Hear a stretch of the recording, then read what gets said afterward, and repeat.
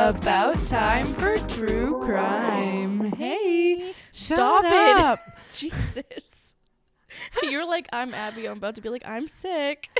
Oh my gosh. Yeah, how are you feeling? Are you doing any better? Feeling a little bit better. I think Okay. I still have the raspy, Yeah, little it's extra sultry voice for you guys. Smelly Cat Jazz Edition. Yes. Oh my god, I should make my Smelly debut. Cat. Smelly Smelly cat. cat. Oh, yes. Sorry. Okay. Yeah, I don't know. It's a good low-key week. We're both chugging in there, I feel like. Yeah, we're just hanging in there, watching the leaves. These New England foliage, like, handful of weeks are so beautiful. And then Yes. as quickly as they're here, they're gone. I know. And then I'm like, God damn it. And I have to wait till like May for things to look alive again. Yeah. But it is so, it's just quintessential. Like it feels kind of country back road, beautiful postcard. Yes. Yeah. I agree with you. Everywhere you go. It's so nice. So yeah, I mean, that's fall here, but that's pretty much it. Yeah, that's fall here. But that is not fall in Florida right now. No. So I know many of us here in the U.S. know about Hurricane Ian in Florida and how it wreaked some havoc. A lot of havoc. In that area. And for a lot of us, it's not in the news anymore. We've forgotten about it. But there's a lot of people that can't forget about it because they're living it. So I just wanted to take like 2 seconds, I promise, not long, to talk about if you want to donate or volunteer or anything like that, any of our Florida listeners, it's going to be linked in the show notes, but it's just volunteerflorida.org. Just so if anybody has any interest in that or being aware of what it is that's going on down there, that you will have that in the show notes and on our Instagram page. Yeah, you know what, you guys? It's always good to give back where you can, and especially as we're starting to see natural disasters start to, like, I don't know, it feels ubiquitous now. It's everywhere.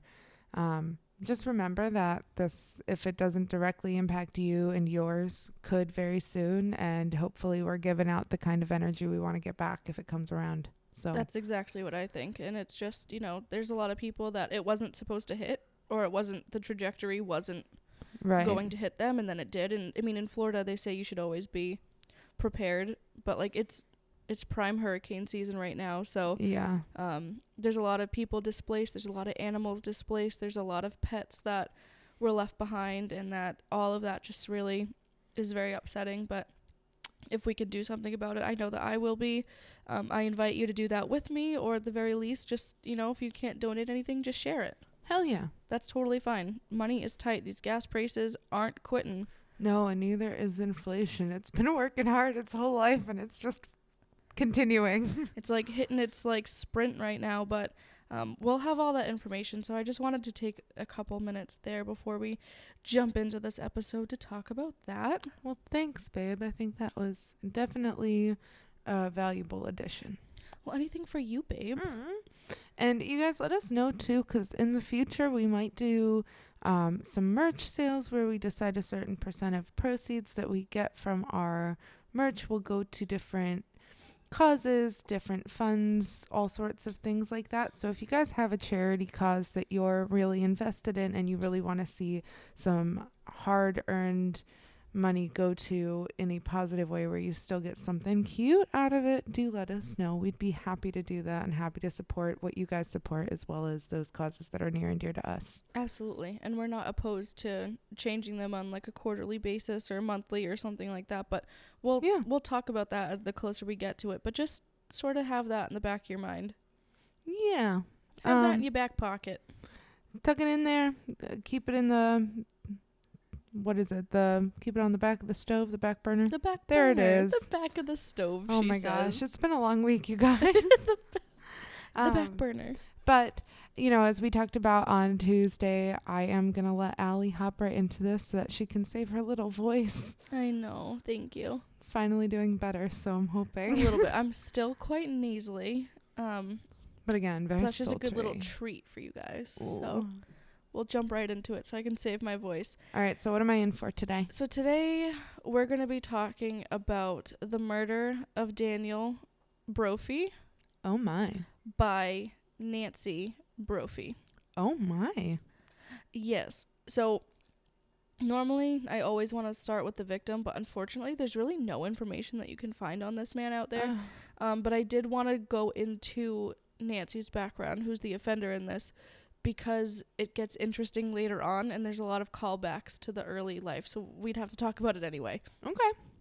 Okay? Hit me with it. We're going to jump right into it.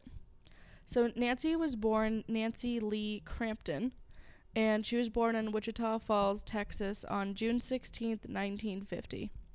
She was the middle child to her parents, the middle of three, who were both attorneys. So I'm sure they didn't get away with shit. No, in the probably house. not. And then in 1968, she graduated from high school, and then in the fall of that year, she enrolled in college, and she attended the University of Houston and was earning a degree in economics. Okay. To my knowledge, she didn't complete that degree.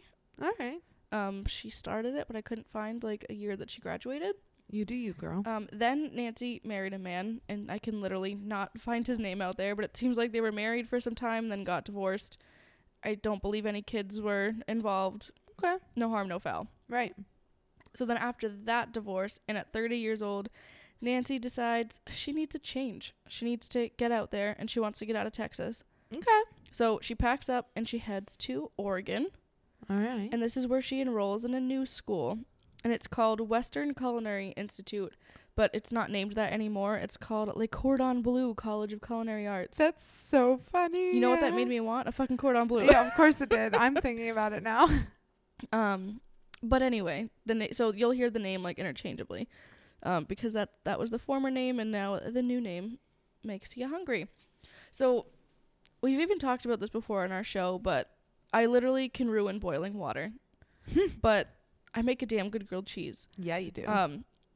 My fiance is actually a pretty damn good cook, so he is. normally hand him the reins on that. I'm pretty lucky, but I'm not the kind of person that comes natural to. Like, I can figure it out, but I don't just, like, see it and can make it. And I would literally rather go to school for most things other than culinary arts. Really? Because it would just be bad. I don't know. I would ruin it.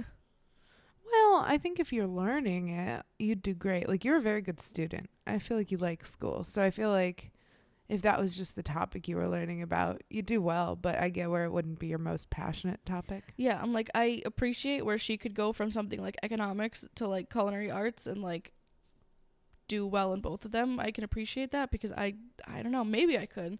We're not going to find out, though. That is way too expensive of a gamble for me. That is fair. But on her first day of classes, she meets Daniel Brophy. Okay. However, not as a classmate. He's a professor. Oh.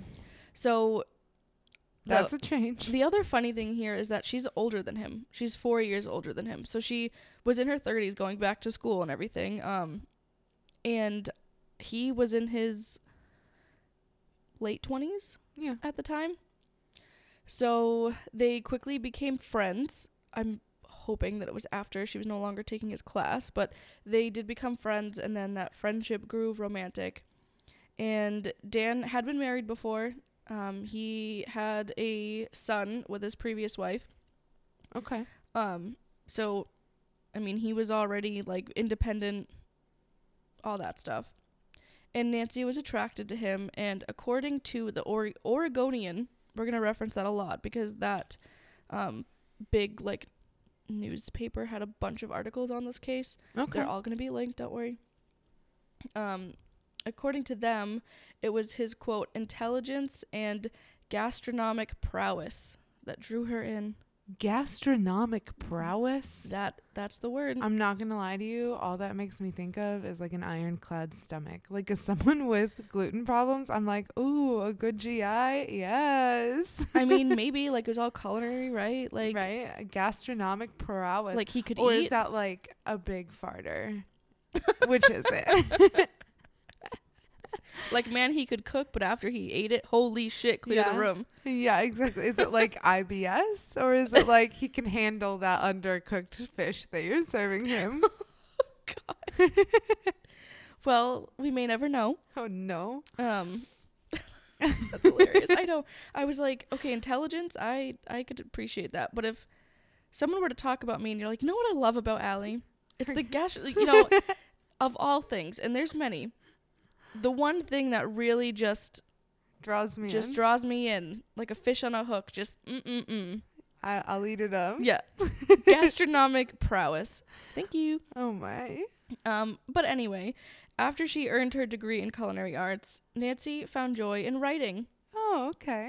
So she had interest in publishing books. She had found a passion in writing, and then she often liked to write some like spicy romance stories. Ooh, sultry little thing. But put a pin in there. Okay. So she likes writing. Okay. In 1999, they threw a large ceremony, like a wedding, and then used husband and wife when referring to each other from that point on. Okay. And I believe she even called herself Nancy Brophy. I mean, she took his last name. They had a marriage or whatever. So they did like formally get married. Well, the terminology was misleading because they never filed the paperwork. Got it. So I mean, and that depends on how, if there's a religious thing, some people will they don't do the paperwork or something like that. But it's for them, and it's before. From what I could tell, they just literally didn't file the paperwork. So they considered themselves married. They just they called didn't do it under tax law. Right. They didn't do that. And I couldn't really find why, but just said they didn't file the paperwork to make them legally husband and wife. But for me, I'll say this. If somebody takes on a last name, that's so much paperwork, there's got to be some element of seriousness there.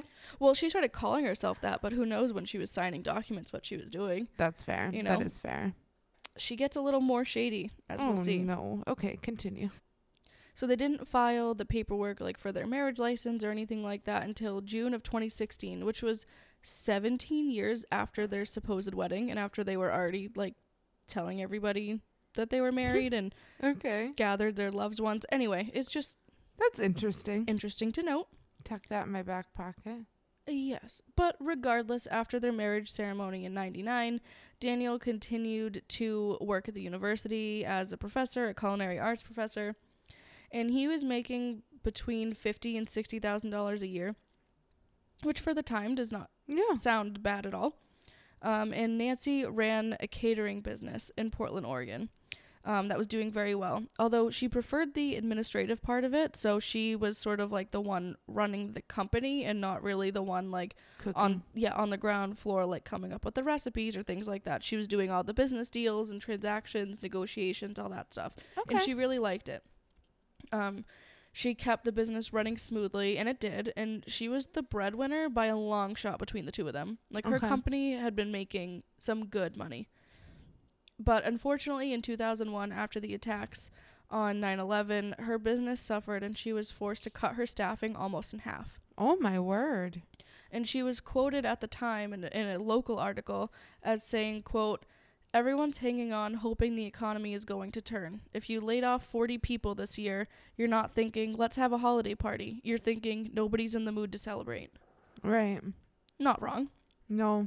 So shortly after this, and due to the stress and demands of that job, Nancy left the catering industry altogether and decided that she was ready for another fresh start. Okay.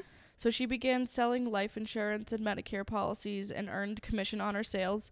But she was not making the money that she had been kind of accustomed to, the lifestyle that they had. I mean, really just to pay their bills. It wasn't enough to keep up. Right. And I'm just going to throw this out there. Immediately in my head, it's weird, and this is not necessarily a shady thing that she's doing, but it is strange to me to make commission off of selling life insurance. I mean, I think that's what people who sell insurance do. They make a commission off. I don't know if it's good tiered, or anything. Yeah, tiered based on how what the policy is, or if it's just you made a sale. This is the percent or whatever. Right, but whatever that looks like. Which I mean, it's not uncommon, but it's just all of these very different avenues that she's going in. Right. And maybe part of it is that, and maybe part of it is also that to me it feels wrong to sort of profit on insurance that has to do with the worst day of the living successors' lives. Sure. Or one of them. I won't say that every single person who has insurance is going to be everybody's worst day. That's not really realistic. But It's just, that feels icky to me, but I don't think that's a her thing. I think No, I that's don't an think industry thing. Yeah, I don't think it's a her thing. I just think it's someone's got to do it. And I'll say this, as far as all the different directions, that to me says a lot of screw ups, or it says to me ADHD because hyperfixations as hell. But well, I mean, the business just kind of suffered. Right. So I think she maybe just applied the skills that she had and working with people and being probably a good saleswoman for her business, and just decided, let me try my, try my hand at this. That, and also, like, I don't know. I haven't lived through a ton of decades in my lives. I don't know how many times I'll want a fresh start. So, like, I'm also trying to keep an open mind to, like, sometimes that's just life and you want things to change. Like, you want to change the scenery. Sure. But that's... she probably figured this is more reliable. Right. Than a business that she already had to cut staff in half for. Yeah.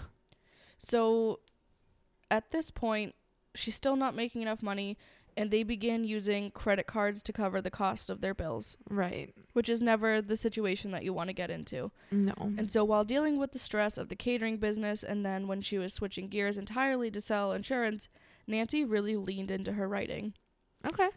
She had gained some writing experience in school, but it was more like technical and business related, like with her culinary degree and things like that. Right. Rather than what would kind of become her passion, which was writing fiction. Okay.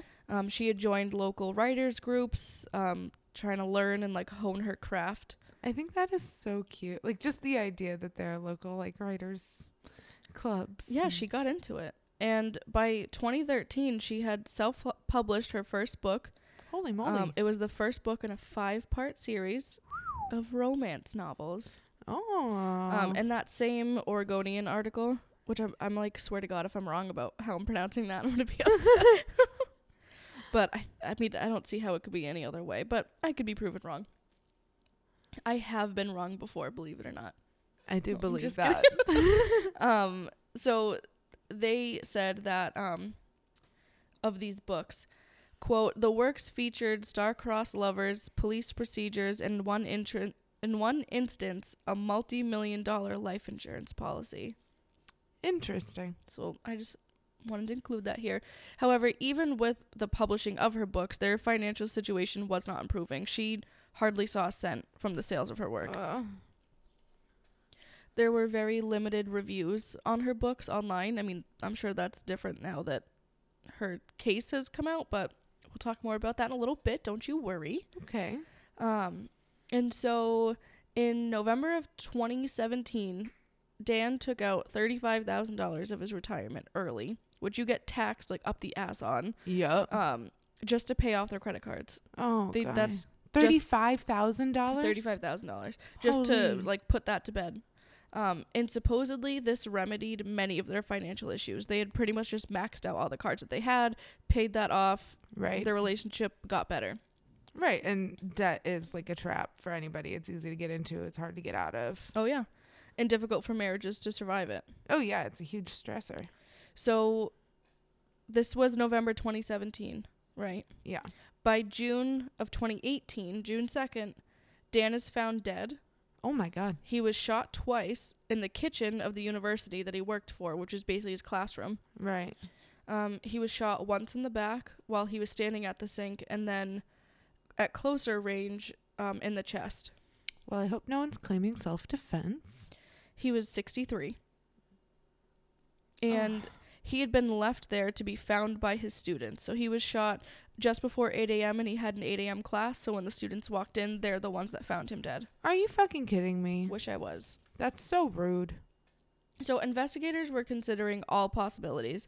But by September of 2018, their focus shifted almost entirely to his wife, Nancy. And she was arrested for his murder.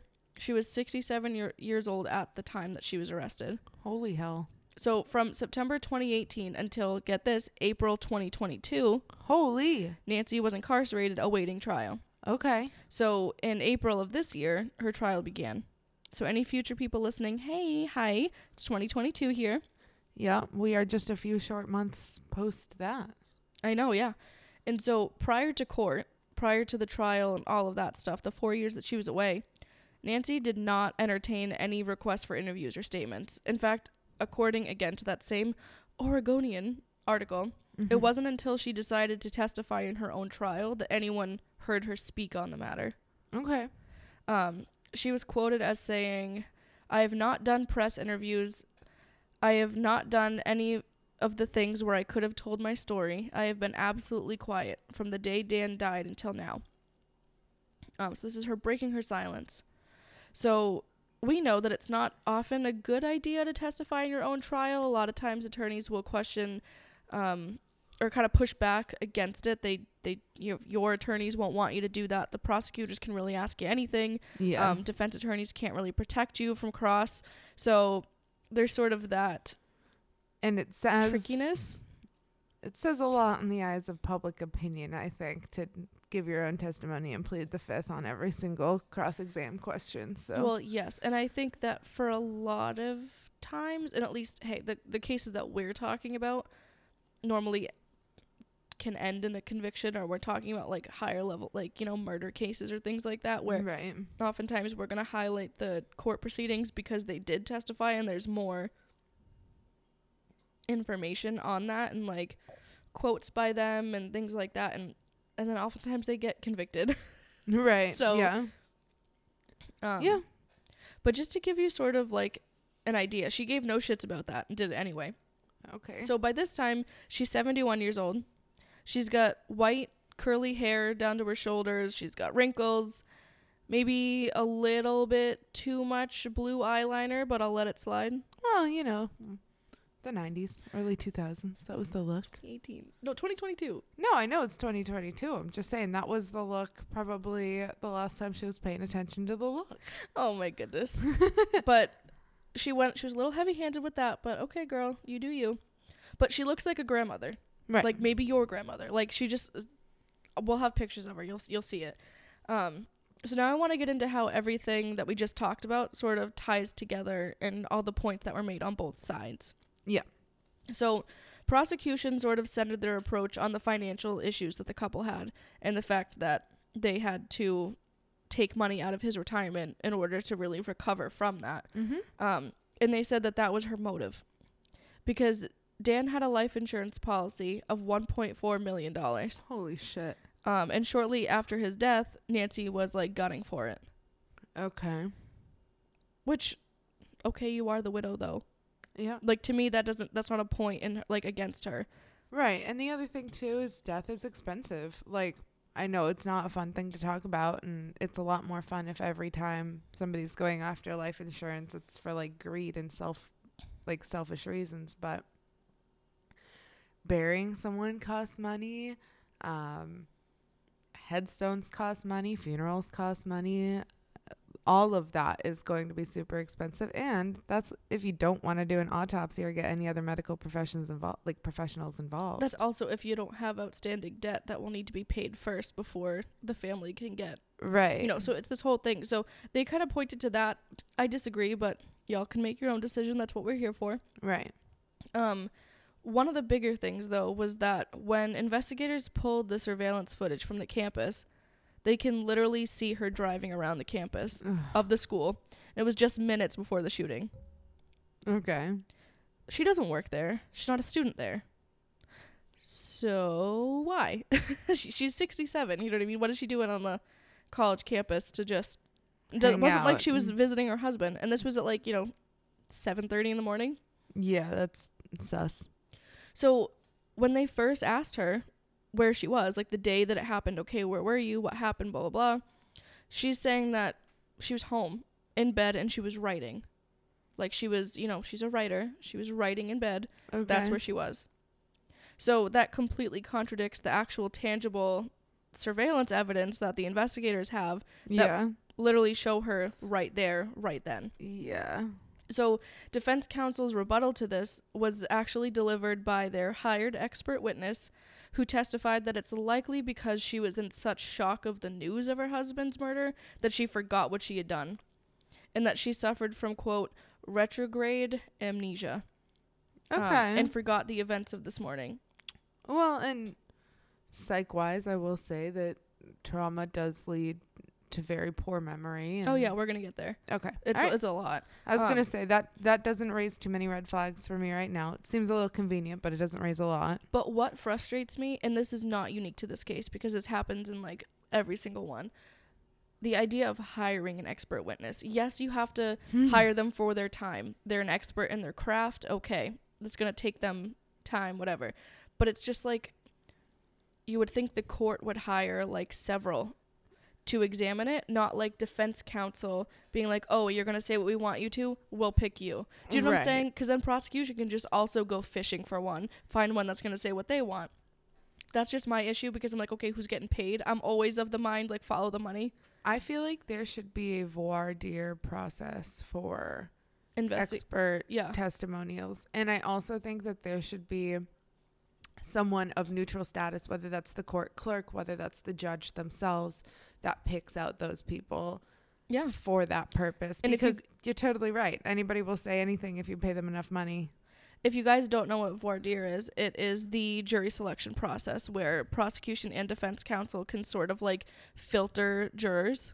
Right. So that one side can't stack it for their favor. Right. So like for a hypothetical, let's say, even in just this case, the prosecution can't stack the jury bench with people that hate women and have been shown to have a bias against women, right? Right, in the same way that, you know, they can't stack it of, like, people who hate their husbands or, you know, all divorcees who got large life, you know, all of kinds of things that you could do. You can't do that. It needs to be an even spread, or as much as you can. And that's a big piece of how attorneys kind of build their cases. We should do an episode literally just on that, of how the strategy shifts based on who's there. But a topic for another time. All of that to say that this hired expert attorney gave testimony saying that he believes it's very likely that she just does not recall. So I did a little bit of digging. Yay! So, according to Healthline, you know, I want to dig in a little bit to like what retrograde amnesia is. Mm-hmm. And it is caused by damage to the memory storage areas of the brain in various brain regions. Mm-hmm. This type of damage can result from a traumatic injury, a serious illness, a seizure or stroke, or a degenerative brain disease. Depending on the cause, retrograde amnesia can be temporary, permanent, or progressive. People with RA have trouble accessing memories from before the onset of amnesia. So, basically what this is saying is that it's from like a traumatic physical injury, like a head injury, like car accident, bang your head off the wall or something, right, or some other like illness, like a bacterial or a viral infection that's going to impact the brain, but it's not talking about trauma. Okay, so I had to dig a little bit deeper, because the normal like RA information, retrograde amnesia, I'm just going to say RA because it's a mouthful and my voice is going. So RA can be broken up into other categories too. Okay. The one that I think that they're referring to here is called dissociative amnesia. Yes. And so I think that's what they're saying she has. And that is, quote, a rare type of RA resulting from an emotional shock. It's not caused by damage to the brain like other types of retrograde amnesia. It's purely a psychological response to trauma. It's often caused by a violent crime or other violent trauma, and other violent trauma, and is usually only temporary. So this makes sense. So this is saying that she's received news that has been so traumatic to her that her brain is sort of like essentially freezing. Right. We see this a lot in like trauma brain, or victims of abuse or have witnessed something horrific. Typically the brain will sort of pick and choose certain details it will recall, discard the rest, and maybe later those will come back. But what I did think was interesting here was that in this type of amnesia, you won't forget skills, you'll forget facts. Yes. So you won't forget how to drive a car, but you might forgot when you bought your car. Right. Things like that. So I think that that's interesting. So she's just forgetting like the timeline of things, but not forgetting how to do any of So them. maybe she's recalling that she was writing. Right. But she's not recalling where. Right. Okay, and we're going to get there. So to me, this sort of checks out. I can see what they're going for here. Right. I wanted to provide a little bit of context for that. I appreciate that you looked it up on face value. It sounded wonky, but then the more digging you did, it's like, okay, there's a little more merit behind this argument here. Right. I'm just surprised they didn't specify and say dissociative amnesia. Yeah. But maybe they did, and that's just not what got published. Right. But anyway, back to the trial. So she's testifying, saying that she did not remember the car ride, which was 4 years ago now. She's saying she still doesn't. All right. So she didn't then when she was asked. She didn't a few months later when she was asked again, and she definitely doesn't remember it now. But she believes that the writing part is true because it's not she would often I'm such an asshole, but she said it wasn't uncommon for her to drive around in that area because it's Portland, Oregon. Right. Beautiful. And it wasn't uncommon for her to drive around with a notebook and pen and sort of take notes as she saw them, jot things down, because she was getting inspiration for her writing. Okay. And so in a way she was writing, but I'm in what way is the thought of a 71-year-old driving around with a pen and paper stopping in the middle of the street to write something down because she's doesn't want to lose that thought? Are you kidding me? See, I love this because I actually buy that 100%. I had an English professor in college who was something else. She was hysterical, kind of as a caricature, but I still thought she was funny. And she would ask us random questions, very random questions for her book that she was writing. So an example of this was one day we came in and she was like, so what do you call your parents' best friends? Do you call them aunt? Do you call them uncle? Do you call them Mr. and Mrs.? Do you call them by their first name? And we were all answering, but she was like, I got to use it for my book, and I just don't know what's the appropriate, addressing someone of that nature. And I was like, okay, whatever. I call them by their first name. Right. Yeah. Yeah, and I think, for her, they're saying that, okay, does she forget she was driving the car? Possible. Is it possible that she recalls the writing? And she just knew, so instead of being at home in bed writing, like she originally said, she's in the car. Yeah, she's saying, I believe that to be the true memory. I don't believe that was changed. I just might not have been where I thought I was. Right. I also question a little bit of the, at least from what I could find on dissociative amnesia, it's a trauma response. But from what I could tell, it was like being in the presence of a traumatic event. She's being told traumatic, upsetting information. Yeah. And the delivery could have been traumatic or whatever that was. So I think you can poke holes if you want to. My issue with this is less so that and more so the whole idea that it starts when you receive the traumatic news, right? Mm-hmm. So yeah, I mean, losing your husband has to be traumatic, whether or not they were in the best standing or whatever. They clearly had many years together. Mm-hmm. But why would you forget what happened before you heard that news? So I guess it's common to forget the details beforehand. Okay. I mean, that makes sense. Before and after. And it's, again, this temporary fog over those memories. Because it all happened kind of around the same time. And your brain is kind of it's kind of scrambled. Yeah, you get the brain scramblies. Brain scramblies, to quote our very good friend Laszlo from What We Do in the Shadows. And if you don't watch it, that's your homework. Anyway. So that's, I think you can poke holes. I think it can go either way. I want to give all sides of it. I can see both. Right. Proper credit. We'll zoom back in. Then prosecution turns to Nancy's writings. Okay. Her books and her essays and papers. And ironically, they hardly made her a dime before this. Now, I don't know if they've made her a dime since, but it didn't seem like many people were reading them. And now all of a sudden, all of these people are on this case, right, reading what she's written to see if there's any similarities to the situation that happened. Oh no. Now her work is in headlines and things like that. It's written about in articles. Mm-hmm. But for all the wrong reasons, not why I'm sure she wrote them years ago. So the titles of two of her books were, one was The Wrong Husband. Oh. The other one is The Wrong Lover. Oh. And then she did write and publish an essay called How to Murder Your Husband. Oh. Yes. So I read this essay. I read this How to Murder Your Husband. You did? I did. And I'm going to have it linked so you can too, should you want to. But I do want to pull some parts of this so that you can kind of have a little bit of context. Now, I will preface this with saying this wasn't admissible in court. Only the title was. Oh, okay. But you know they all read it. Yep. So, come on. Okay? So it was admissible in court. Yeah. Yeah. Okay. So, she writes about motive. Okay?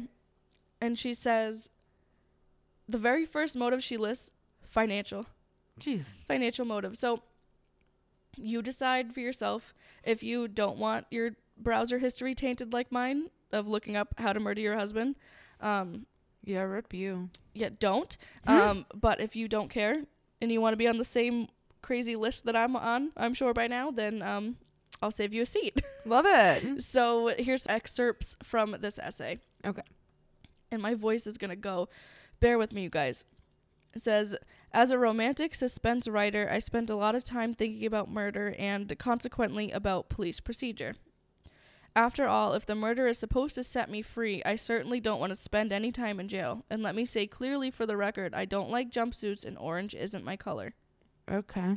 Then she goes into motives. Number 1, financial. In parentheses, this is big. Okay. Divorce is expensive. Do you really want to split your possessions? Or if you married for money, aren't you entitled to all of it? The drawback is the police aren't stupid. They are looking at you first. So you have to be organized, ruthless, and very clever. Husbands have disappeared from cruise ships before. Why not yours? Wild. Then, a little bit further down, she says, I find it easier to wish people dead than to actually kill them. I don't want to worry about blood and brains splattered on my walls. Yeah, so does fucking everybody. And really, I'm not good at remembering lies. No shit. But the thing I know about murder is that every one of us has it in him or her when pushed far enough. Okay, then a little bit further down. What if killing didn't produce the right results? Would they do it again? Could they do it again? What if they liked it? Whoa, there's an idea for a new story. End quotes. All of those. So now, that's her right. She can write, far stranger, crazier, nuttier, far more violent essays have been published by people who would never harm a fly. Right. There's a very, very, very large difference between artistic self-expression, writing for entertainment, all of that, than like what your pure intents are, what your morals are. And let's be real, we're sitting here talking about this stuff every day. She's writing about this stuff. That's not very different. Right. Now, I'm not like writing murders in my head, but could I probably think of a few? Yeah. Sure. I mean, you know all the true crime that we've told you guys. I'm sure you could probably scramble up a few of the stories and make one of your own. Absolutely. And so she has rights. She has a right to express herself. She can do that. You, as a reader, as a citizen, have the right to not read it. You can ignore it. You can say that you don't like it and say that you hate it. You can print it just so you can burn it. You can do all the things that you want to do. You also have that right. So defense was kind of like, this is not representative of who she is. And this was written back in 2013. Okay, so definitely time had passed. So time had passed. So since the, murder and everything, it had been years between when she wrote that and when this event happened.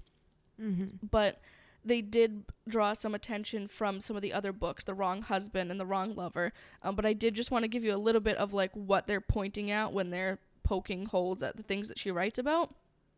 Now, is it ironic? Sure. If she did do this, I think it would probably have felt a little too familiar. I don't think I would have done it that way. If that were my whole goal. It seems like she literally just laid out her outline of what she wanted to do and then she followed it. Right. And then clutches her pearls when people find it because she published it. Right. But that's just my opinion. So even though this wasn't admissible in court, I wanted you to kind of know the writing that they're referring to. Because her books included these things, included murder, included, again, police procedure, included, tense situations and ex-lovers and revenge and The whole nine, yeah.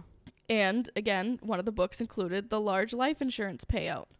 Okay. So they're highlighting, okay, there's some similarities here. So we talked about the motive being finances. That's what the prosecution said. We talked about how she was seen on tape, which is, prosecution's like, how could you say you were here when you weren't? Right. But then the rebuttal to that, we've got the amnesia. Then we talk about her writing, and then the parallels there. Is that entertainment? Is it true life? We don't know. Right. The last thing I want to get into from the trial is the gun. Okay. So Nancy had purchased a Glock 17 at a gun show previously. Okay. She owned this firearm. She also purchased a ghost gun kit. Now, I'm not super familiar with it. What I could find was that it's basically just the parts of a gun, and you can assemble them, and they're not super difficult to assemble. Okay. That way you don't have to do a background check or things like that. There's kind of your loophole around it. Cute. As well as she bought a spare barrel and slide for the Glock 17. Okay. That could be swapped out. So investigators believe, and then testified to, the fact that they believe she shot Dan with the Glock that she purchased at the gun show, then replaced the parts with the ones that she bought the spares of, the spare slide and barrel. And when asked about the ghost gun, she's saying that she bought it because she was writing about one of her characters in her book putting a gun together from scratch. So she needed to have the pieces and do it herself so she could write about it. So she said, I need to be acquainted with this. I need to be proficient with how all of this works because that's how my book's going to go. Well, and that's how authors have to do all of it. So, a little odd. And then in her testimony, she said, quote, I'm kind of obsessed with these gun parts, and I'm kind of amazed at how obsessed I am. Okay, now, is that just entertainment? You want to write about it because you think it makes a really good romance novel? Maybe you're getting back at the ex, or maybe you're whatever, or the affair partner, or something like that. Yeah. Something that makes it juicy that everyone reads. So I want to highlight that because they really point to that. And so could go either way. Yep, really could. She had said that in the months after their debt was mostly paid off, they were the happiest that they had been in a really long time. Right. So she said she was his cheerleader and he was her cheerleader and they loved each other very much. Well, and that's why the financial motive hasn't fully clicked for me yet because it was alleviated for the most part. Right. If the debt and the things that were truly the stressors for their financial situation had been alleviated, where is the actual motive for the money then? Well, then the other piece of it is, okay, sure, they've taken care of that, but who's to say it can't happen again? And this time she'll have $1.4 million of a life. She doesn't want to be in that situation again because look how much it just cost to get out of it. Right. I think the other thing that concerns me about financial being the only motive is that the money came out of his retirement. And I know that impacts them both as a couple, but it's not like she was pulling out of hers. Mm-hmm. So that I could see it. I could see it as a motive. Sure. But I'm not 1,000% sold yet. All right. So according to KGW News, Nancy's niece, Sarah, made a statement. Okay. Because she was close with them before the murder. She had actually lived with them for a little bit. Okay. She observed them together a while. She said that they had a great relationship. And she was quoted as saying, quote, I personally observed her grieving, crying, sobbing, breaking down many times. Yeah. So a lot of people were pointing to her silence on the matter. Who would do this? Not questioning those things, but really she was arrested pretty shortly afterwards and wasn't going to make a statement that was going to harm her case. Right. While she's behind bars and can't do anything about it. So Nancy also said that through their financial struggles, they had both decided to increase their life insurance policies. So they both did that. Okay. Except, obviously, it was only highlighted that his was because he's the one that's deceased. Okay. They had wanted to sell their home.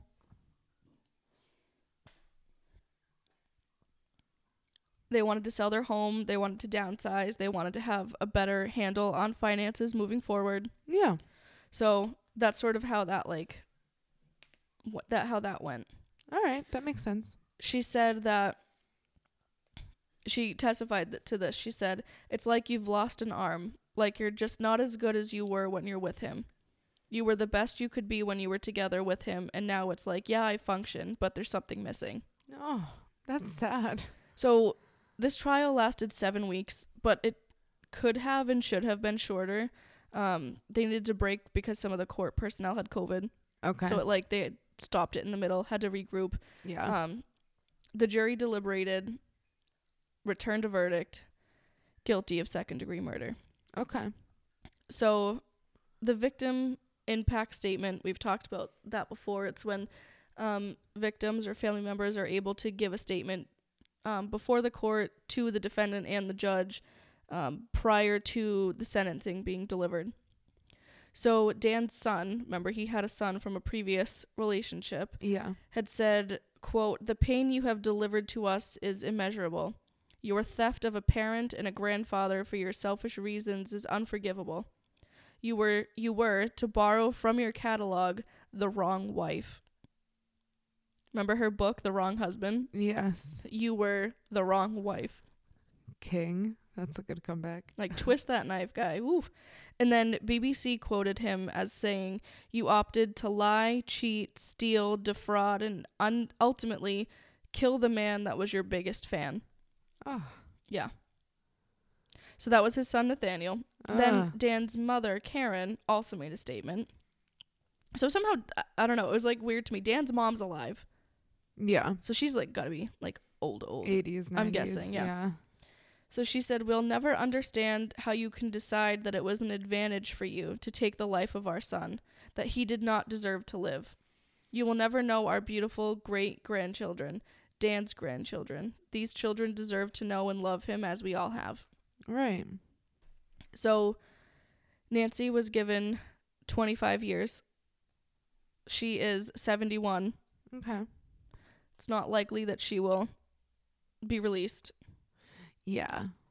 But I do want to end on this piece, which is actually from 2013, and it was a local article, actually in the Oregonian, had interviewed Dan about, because Dan was the culinary teacher, but he also had like a garden in his backyard, so he would grow a lot of, this is so you, he would grow a lot of like his own herbs and things. Aww. Like for the classroom.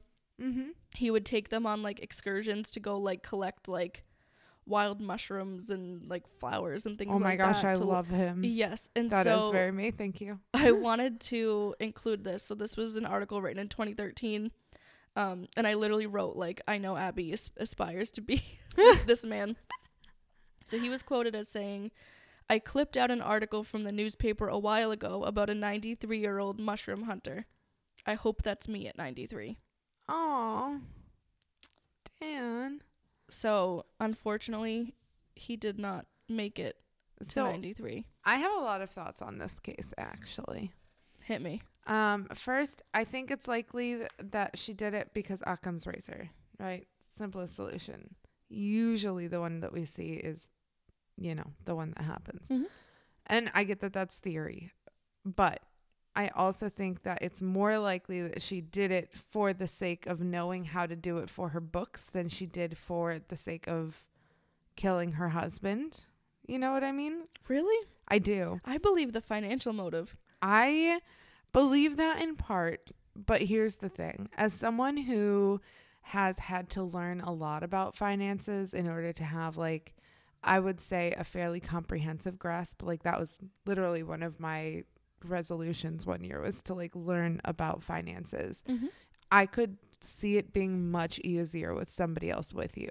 And I know that in relationships it can be a big stressor, but I would consider the stressor to be like, okay, we have debt. Why did you get coffee again? Like, we have to pay debt, and that $5 could have gone there. Mm-hmm. But now that that's done, if they're actively working to sell their house and they're trying to downgrade, right? They're mm-hmm. trying to downsize. That would not only presumably give them an extra chunk of cash in their pocket because they're going from something bigger to something smaller, mm-hmm. But then they would both be able to sort of figure out how they wanted to adjust going forward. And to me, that is a lot easier with somebody else next to you. My thought process on this is the same way she might be writing going out and getting inspiration from people. She might be writing going out and performing the duties that she's writing about, which in her books are apparently killing your husband. Mm-hmm. And how do you write about that, quote unquote, proficiently, the same way she did with a ghost gun, unless you do it? Well, and that's it. And I feel like when one of the books that was like literally the motive for the murder in the love story was the large life insurance payout, just seemed like she literally wrote a how-to for herself. And then not only that, she actually went ahead and wrote a how to murder your husband essay, published it, and granted it's like a page and a half long. It's not this big thing. It lists some things. Every book has them in it. She's not unique in that. So I can't say like, aha, this was her master plan. To me, it's very juvenile. Reading it, I'm like, I could have written that like shit-faced. Like, that wasn't like that. To me, it wasn't a fantastic sample of writing by any chance. It wasn't by any means masterful of the art. No, she wasn't like honing her craft with this piece. But it was old and whatever. Okay.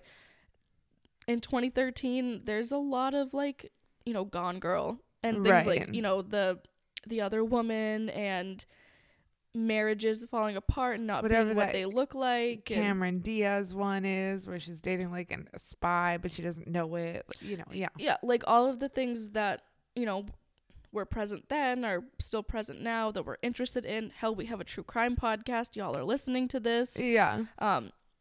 It is perfectly appropriate to have an interest in those things and to take it a step further. We like talking about it. What if we liked writing about it? You know. Yeah. I don't think that is like, aha, you did it. I think for me, yeah, exactly. I think the writings combined with the actions are like, come on, really? But yes. I also think that just sheerly writing about it, purely being interested, not enough to convict somebody. But again, that's step by step. That's pretty intense. And I don't know. I mean, I guess it would make a really good case to frame her. Like if I'm really trying to think of all angles here, like someone could say, okay, she wrote that. I could probably do that. And they put it on her. And they did. But she's on the security camera minutes before he's found dead. They have no other suspects. It was a matter of minutes. To me, it's far more about that stuff than it is any of the other things. And here's the other thing. If she did get trauma, I mean, and she could have trauma brain from that, even if it was of her own volition. Mm-hmm.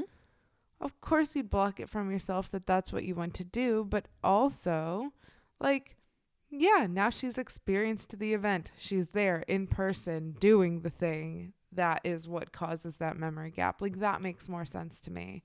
I also consider how quick she was to discard things in her life. And I think that's a little bit of a stretch, but hear me out. Okay. She started going for economics, living in Texas. Decides, nope, discarding that. Moves on. Moves to Oregon. Yeah. Starts culinary school. Well, first of all, she gets married, divorced, meets this guy, starts dating her professor. Okay. Right. Then owns the business. Okay, so you're not like taking the culinary route necessarily. You've kind of switched hands a little bit. Then you say, F that, business is failing. I'm switching gears entirely. I'm going to go to insurance and Medicare policy sales. Right. Okay. Does that. Drops that, says, I'm going to be a writer. The writing is not paying the bills, my friend. But you know what would? Is getting rid of, discarding that crusty man. No, I'm just kidding. But her husband, who wasn't making the money that maybe she believed he should have or something like that. But like, you marry a professor, you know what you're getting into. Yeah, like, you're not doing that for the money. Like in any kind of government work too, you can see the trajectory of like what that salary is going to be. It's all laid out on paper. You know what that is. Yeah. She had been previously making a lot of money with the catering business. Then in the insurance sales, not enough, but some. And then she's like this like C-list writer now. Yeah. That isn't selling books. But she still wants to do what she wants to do. Yeah. And she's just very quick to discard things. See, I think for me, it's less so about the discarding and more about how no matter what, it's a fresh start. It's something entirely new. Because as someone who has literally moved like a long way away from where I grew up, right? Like, I totally understand the desire for a fresh start. I feel like I'm someone who really gets that. But at the same time, I also know that, you know, leaving your hometown, you leave all of the mistakes you make as an adolescent. You are able to sort of grow and become who you are without the shadow of what has happened. And that's not for me to say, like, I never killed anybody. Like, I never did anything that could land me in jail or prison. That we know about. To my knowledge. You know what I mean? And retrograde amnesia. I know. All right. Every time I say that, I think rheumatoid arthritis, but I know what we're talking about. Oh my God. But anyway, like nothing like that, but even just, you know, small town gossip and stuff like that. Like, you want to get away from it. And to me, that says there was something to get away from, right? Like a fresh start. Why does it have to be a fresh start? Why does it need to be a blank page? Why can't it be this happened and then this happened and now I'm here? Like, there was just, I mean, the only thing that she's consistent with is being inconsistent. Yeah. But that's not to say that it doesn't seem like she was a great worker and good at all of the things that she tried her hand at. Right. I mean, her writing isn't like horrible. She did write books. I mean, they, you know, they didn't catch on. It doesn't mean that it's not good and that she wasn't hoping it would, but it's just like, okay, that wasn't paying the bills, but that's really what she wants to do. What's going to get them money right now? Right. That's where my mind went. I think it could go either way for me. I'm really leaning towards she did it. I mean, she is serving time for it now, but I always like to like play the devil's advocate and look at all the sides. Yeah. I lean towards she did it. I still feel not entirely certain as to why, but I would venture to say a combination of money and, you know, if she truly is telling the truth and is just invested enough in her writing to do things like buy a ghost gun to figure out how that works. I could definitely see this as not a huge stretch towards that same thing. Yeah. And of course it probably wouldn't hurt if you got $1 million out of it, you know. I mean, I wouldn't 1.5 like swat it away. Nope. I'd be if like, someone were going to give me that. I mean, I don't want to lose a loved one for it at all. I would always take the person, but if someone's just like, I'm not going to be like, no, you keep it. Yeah. You know what? You need that more than I do. You stick that in your pocket. Big Mama's got a mortgage, honey. I want to take that. Some student loans. Queenie, eh? Get rid of them. Oh. So that is the story of the murder of Dan Brophy and, you know, how Nancy was arrested for it. Well, it sure does make it interesting then that 17 years into their marriage, they get their marriage certificate. Sure does make it interesting that she got $1.4 million.